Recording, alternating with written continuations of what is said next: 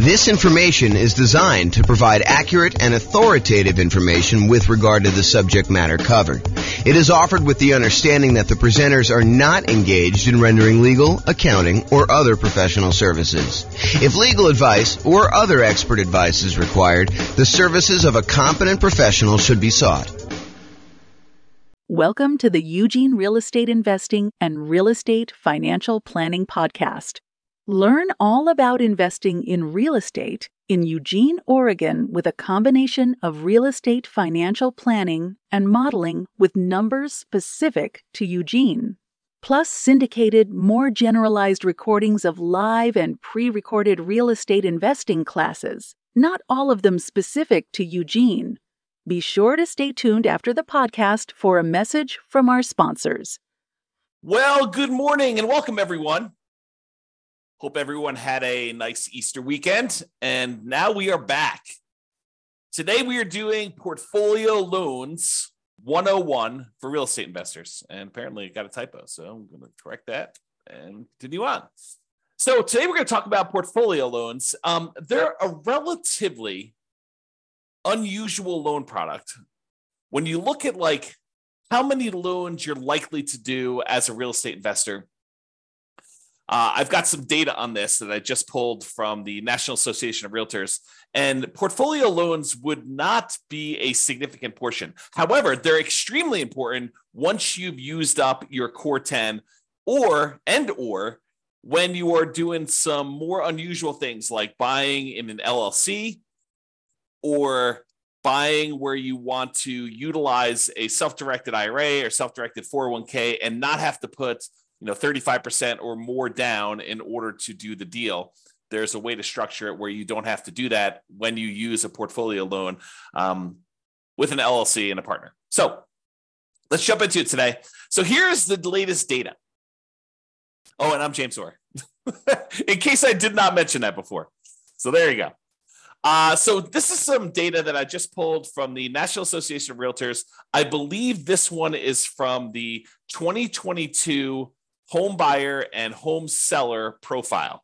So they went and they polled a very large sample of recent home buyers and home sellers, and they asked them a whole bunch of questions. There's probably, I don't know how many pages, 50 to 100 pages or so of all these different loan products for the various people that did these loans.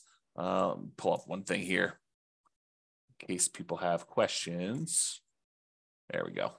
So it tells you stats about what percentage of these people did different loan types. And so you can see in this one, of all the buyers that they polled, 62% of them used conventional financing. So that class we did on conventional financing, that covers about 62% of all the buyers that we had there.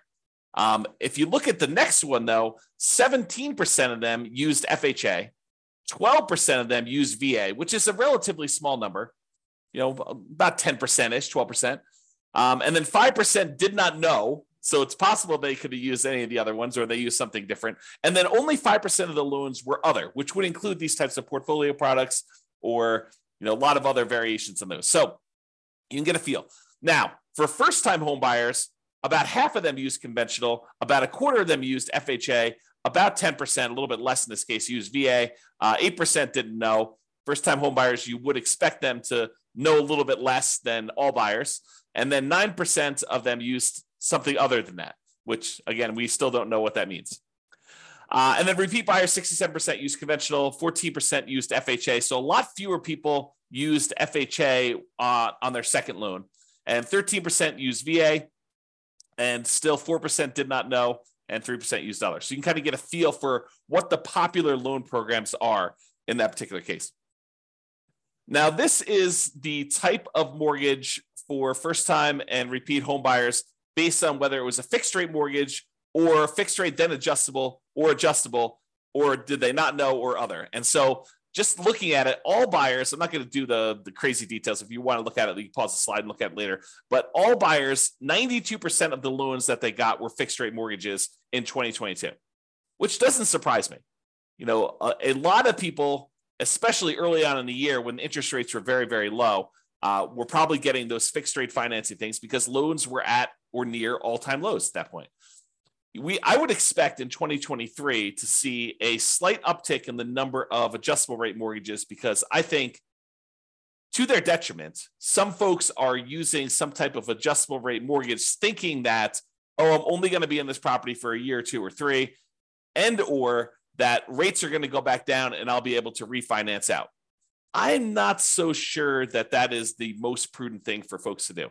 It's possible it could work out for you. I mean, we don't really know the future, but I don't know. I like the idea of locking in my interest rate risk and knowing that it's not going to get worse than a certain thing that I can handle. And of course, if interest rates improve, I can always go do a refinance at that point and deal with it then. Let me do this here. Okay. Hopefully that's a little better. Okay. So that gives you an idea of like what the loans are. So a lot of these portfolio loans are going to be fixed rate financing only if you do 15% terms, 15% amortization periods. A lot of the 30-year terms for portfolio loans are going to be adjustable rate mortgages. Now, they may be like fixed for the first, year or 2 or 5 years or whatever it is, and then they become adjustable. But the overwhelming majority of them are going to be adjustable in some form or another. So be aware that once you get to the point where you have to go do these portfolio loans, and have to, I mean that you're unable to get the other loans anymore because you've kind of exceeded the limit, or you're unable to get them for another reason, then you may be forced into taking some of these adjustable rate loans situations where these portfolio loans. Okay. So quick recap. I'm not going to reteach all the classes we've already done because we've covered all of these previously, but recap. Other financing options besides these portfolio loans that we will typically use before we get to the portfolio loan option, although some of them not so much that we would use beforehand, but some of them we definitely do. So the entire creative financing family, the owner financing, wrap financing, loan assumption, the whole rent to own, lease option, lease purchase family, the whole agreement for deed, bond for deed, contract for deed, installment land contract family, and then buying properties subject to the existing financing. That whole group is what we consider creative financing, and we've covered those previously. I'm not going to cover them again. We could usually do low down payment options a lot of times with those, and in some cases, we may be able to structure nothing down loan options there. For private money, we are going to grandma, someone that we already know who is not in the business of making loans, and we're asking them to loan us money in order to buy real estate. We can negotiate low or nothing down options there. It's usually based on some type of relationship or trust with that person, and a little bit of negotiating probably. The quality of the deal probably does help in those cases in order to get the private money. Then there's the whole hard money family, which is usually someone who is in the business of making loans against real estate. You're very likely to be able to negotiate some type of low down payment. In some cases, probably even nothing down if the deal is good enough. And it's usually based on the quality of the deal. And sometimes a little bit of negotiation there. For the hard money loans, they are generally commercial loans only. They are not usually loans to do owner occupants with. So you'll be limited in what you could do there. There may also be some local banks that offer low or nothing down loan programs, which are different than what we've already covered. So you can go check out those as well. And then typically the kind of group that we focus on for house hackers or nomads, again, house hackers are people that move into a property and they're renting out another part of the property. Either they're buying a single family home and getting roommates, or they're buying a duplex, triplex, or fourplex, and they're renting out, one of the other units or all of the other units so that they can live in one and have the other ones there. So that's what house hackers are. Nomads are buying a property. They move into the property, usually as an owner occupant with 5% down, sometimes a little bit less, sometimes a little bit more, but they're getting owner occupant financing. They're living there for at least a year. It's a requirement of the lender. If the lender changes those rules, we'll teach it a different way, but they move in for at least a year. And then at the end of the year, or whenever they've saved up their next down payment, they go buy their next property, usually another owner occupant property with little or nothing down. And then they move out of the old one, convert that one to a rental, and they repeat the process until they buy as many rentals as they want. So the loan programs typically for house hackers and nomads are VA financing. VA financing is a nothing down loan program for veterans. It requires VA eligibility, but you can buy single family homes with it, duplexes, triplexes, or fourplexes. Then the USDA financing, which is typically for rural properties, another nothing down loan program. You can't buy just any property with USDA. It has to be a property that is rural, and usually only use those for single family homes. Then there's the FHA financing, which anyone can use. 3.5% down is the lowest amount you could do on those. So although sometimes you can combine them with down payment assistance, and then you use those to either buy single family homes or duplexes, triplexes, or fourplexes, which is a great strategy if you're trying to use minimal down, 3.5% in this case, in order to buy multifamily property up to fourplexes. Then finally, conventional loans, 3% down for like the Home Ready or Home Possible, or wherever they call that loan program for the owner occupants on those. Most of the time, though, we're going to be using 5% down conventional loans. And this is usually for single family homes only. For the low down payment options, you can buy multifamily, but it's not going to be at that 5%. And then the non-owner occupant, if you're going to buy investment properties, it starts at 15% down. That does have PMI, or 20% down without PMI. And in a lot of cases, we'll opt to put a little bit more down to get better interest rates and to borrow a little less to improve cash flow. Also, a point that comes up a little bit later here is this up to 10 finance properties per Social Security and tax return when buying non-owner occupant properties. So I'm going to cover this here because it's part of why we go to portfolio loans to begin with. So when you're getting these loans, like conventional loans, FHA, USDA, VA, they count the number of loans that you have on your tax return that are on your Social Security. And so like on your Social Security number, when you go and qualify for the loan. And they say, hey, look, if you have more than 10 loans total, like, I've got a VA property that I first moved into, it's a fourplex. I lived there for a year or two. Then I converted that to a rental. Then I went and I bought another property with an FHA loan. And so I've got, these 2 loans. I got 2 fourplexes that I did that way. Then I bought a whole bunch of conventional properties that I lived in over the years, and I've kept all those. And I bought a few as rentals as well. Now I have 10 loans in my name. A VA loan, a FHA loan, and 8 other conventional loans, some which I moved into and lived there as an owner occupant, some which I bought as a non-owner occupant for investment purposes from the very beginning. And they say, okay, great. You want to go buy another property. You no longer can get conventional financing because you have 10 or more loans in your own name. So now you need to go and get a portfolio loan.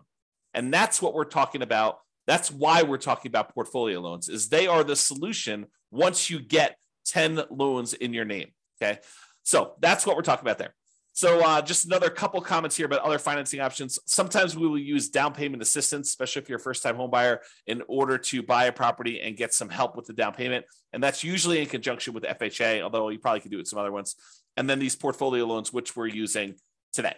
Okay, so portfolio loans. So some people will choose to use portfolio loans as a nomad or house hacker, and they're approved to do that. Not that they're like not allowed at all. Although, as we will cover in a class I think we're doing on Friday, your kind of loan planning class, you will find out that we probably should not be using a portfolio loan early on if we can avoid it. There's a optimal path or optimal paths, kind of like a best case strategy that we should use when we're talking about doing loans for nomads and house hackers. And we will talk about that Friday when we talk about loan planning. But when you run out of your conventional loan spots, portfolio lenders are usually the next stop. And usually portfolio lenders are local banks that make loans that they keep. They're not selling them on the secondary market. They're not making an FHA loan or a VA loan or a USDA loan or a conventional loan and then selling it on the third market to someone else, a quasi-government agency who's buying those. They're usually keeping them in their own portfolio, and that's why they're called portfolio loans or portfolio lenders. And so you need to find the lender. Not that those banks don't do other loans as well, but they also have a portion of their loans that they generate that they keep on their own books as in their own portfolio. Okay. So we prefer typically 30-year fixed rate conventional financing, especially when we're doing the nomad strategy or house hacking strategy. And even honestly for long-term buy and hold. I think there's a strong preference for this 30-year fixed rate financing as evidenced by the data that we just showed you from 2022 with profile of buyers and sellers. However, once you get to this point where you run out of conventional loan spots, you've got 10 or more loans on your Social Security number, then we go to these portfolio lenders. And a lot of these are typically like a 3-year fixed rate financing, then it adjusts every year, which we call a 3-year ARM, or a 5-year fixed period, and then it becomes an adjustable rate mortgage after that, for the next 25 years, or a 7-year ARM where it's fixed for 7 years, and then after that, it adjusts every year or 6 months or whatever the terms are for your particular loan, where it becomes adjustable. And a lot of these loans, they are 30-year amortizations, which means that they're scheduled to last for 30 years and that the loan will be paid off after 30 years. But they are adjustable rate mortgages, meaning that the interest rate on them is an adjust with whatever the prevailing interest rate at the time is. So if interest rates go up, your payment could go up, which could get very ugly. If your payment goes down, if the interest rates go down, your payment could, in theory, go down. But for those that are thinking to yourself, oh, as the time I'm recording this, interest rates are probably in the very high sixes, mid to high sixes, I would say, or for investment property, probably above 7. And you're thinking, oh, interest rates are incredibly high right now. Of course they're coming down. And I will tell you, no, that is not true. It is true that it is possible that interest rates can come down, and it is true that it is possible interest rates could go up. And if you look at it, I did this new tool. I think I called it I don't even remember now. It was kind of like my interest rates meter or something like that. I don't remember what I called it now. But basically, when I looked at, if you put in what your interest rate is today, it told you what percentage of the time the interest rates were above that. And right now, at about this kind of 6 to 7% range, if I remember correctly, we're only about the halfway point. About half the time interest rates were higher than this, and about half the time interest rates were lower than this. So this is not an exceptionally high interest rate. In terms of recent time, it seems exceptionally high because we've been in a period of very, very low interest rates historically. But that doesn't mean that 7 is high. It seems really high compared to 2 or 3, which is what we were getting before, but it can and has got up to 8, 9, 10, 11, 12, 13, 14, 15, 16, 17, 18%. So if you think that this is really, really high, you could be in for a shock if something were to happen in our economy where the Fed would continue to increase rates and the rates on mortgages would continue to go up. And we don't know if that is their plan. There's lots of speculation out there. There's some people that believe that the Fed's going to lower rates, and some people believe that they're going to keep them where they are. And if we end up with some other new crisis or inflation is not under control, who's to say that the Fed will not continue to raise rates?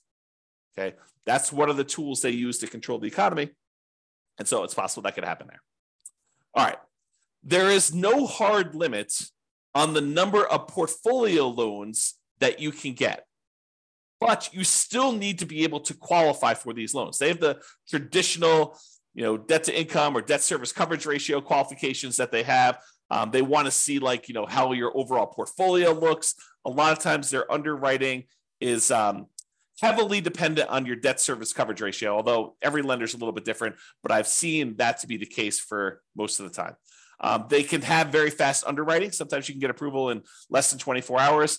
I will tell you, the more complex your situation is, which tends to be what's going on once you get to the point with portfolio lenders, is you tend to have a relatively complicated situation because otherwise you, in most cases, would go and get conventional 30-year fixed rate financing. So a lot of times when you get to the point where you're using portfolio loans, you have a very complicated situation. But the more complicated it is, typically the longer it will take to get qualified. That's just been my experience through my clients. Bigger purchases tend to go to a loan committee where they have different people look over the loan and approve them. It's not just the lender themselves, the mortgage originator. And the relationship with the bank does matter, especially how much you have on deposit. That can be a factor in whether or not you qualify. So realize you want to have relationships with the banks that you're going to be doing portfolio loans with, especially if you plan on doing more than one. The more you do, the more important I think that relationship with the bank is going to be in your ability to get loans there. Now, I'll add one more thing before we end this, and that is there is a significant advantage to being able to use a portfolio lender in order to do self-directed retirement accounts when you're buying rental properties.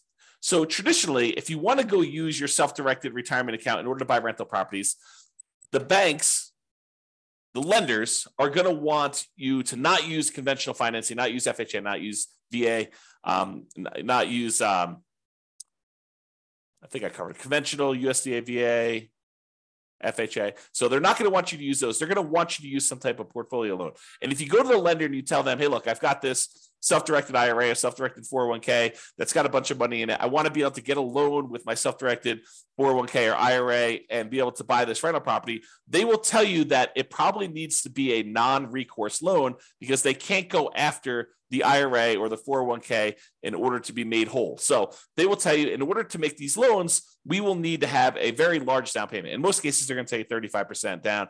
And I will tell you, sometimes if the cash flow isn't good enough, 35% is the starting point, and they will tell you after they see your deal that it's actually, we would need you to put 42% down in order to get your DSCR where you need to be for doing this particular property.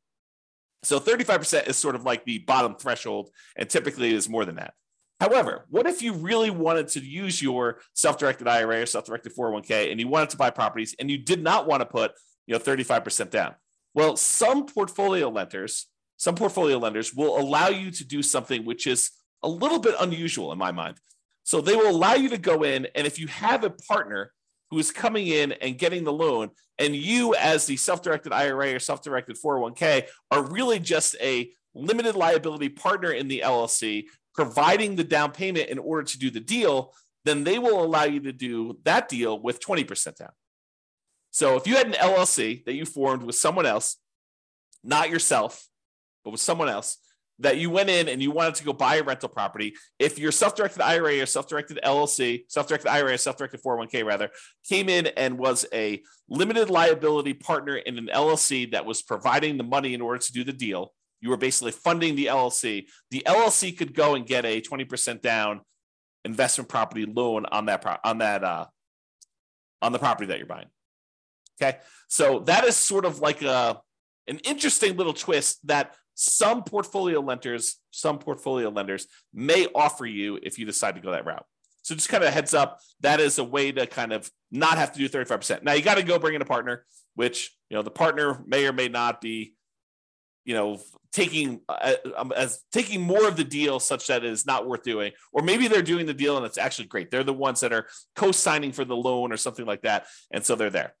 Okay, so to finish up, in conclusion, investors often look to optimize their conventional financing loan spots before proceeding to these portfolio loans.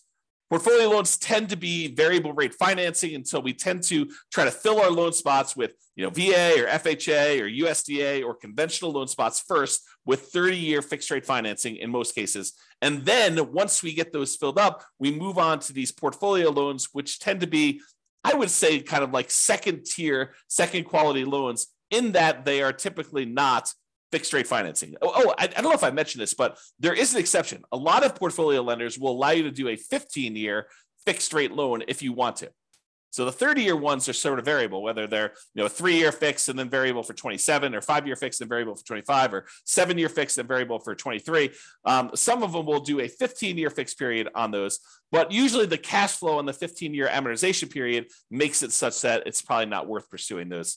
Although I could see some situations where that is a useful tool, but most of the time we're not. So what tends to happen is the portfolio loans tend to be the next stop after you do the conventional loan spots that are filled.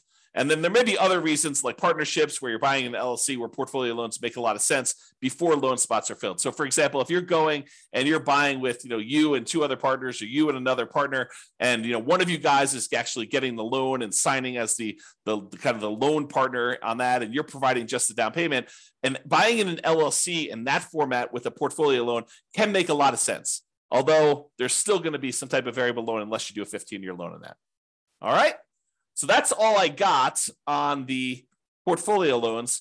Awesome, everybody. Well, hope you have a great day. Thank you so much. We will talk to you for the next class. Bye-bye for now. With home prices up, mortgage interest rates up, and rents up, but not quite enough to counteract the higher prices and interest rates. Cash flow on rental properties in Eugene is harder than ever. Book a call with the Real Estate Financial Planner to apply our proprietary 88 strategies to improve cash flow on your rentals. See the show notes for a link to schedule your call and improve your cash flow today. If you're a real estate agent, lender, or professional in Eugene that wants to help our real estate investor listeners, consider reaching out to learn about collaboration opportunities with this podcast. We'd love to add more value to our listeners by having you assist our investors buy, sell, and finance their real estate investments. See the show notes to schedule a call to discuss collaboration opportunities.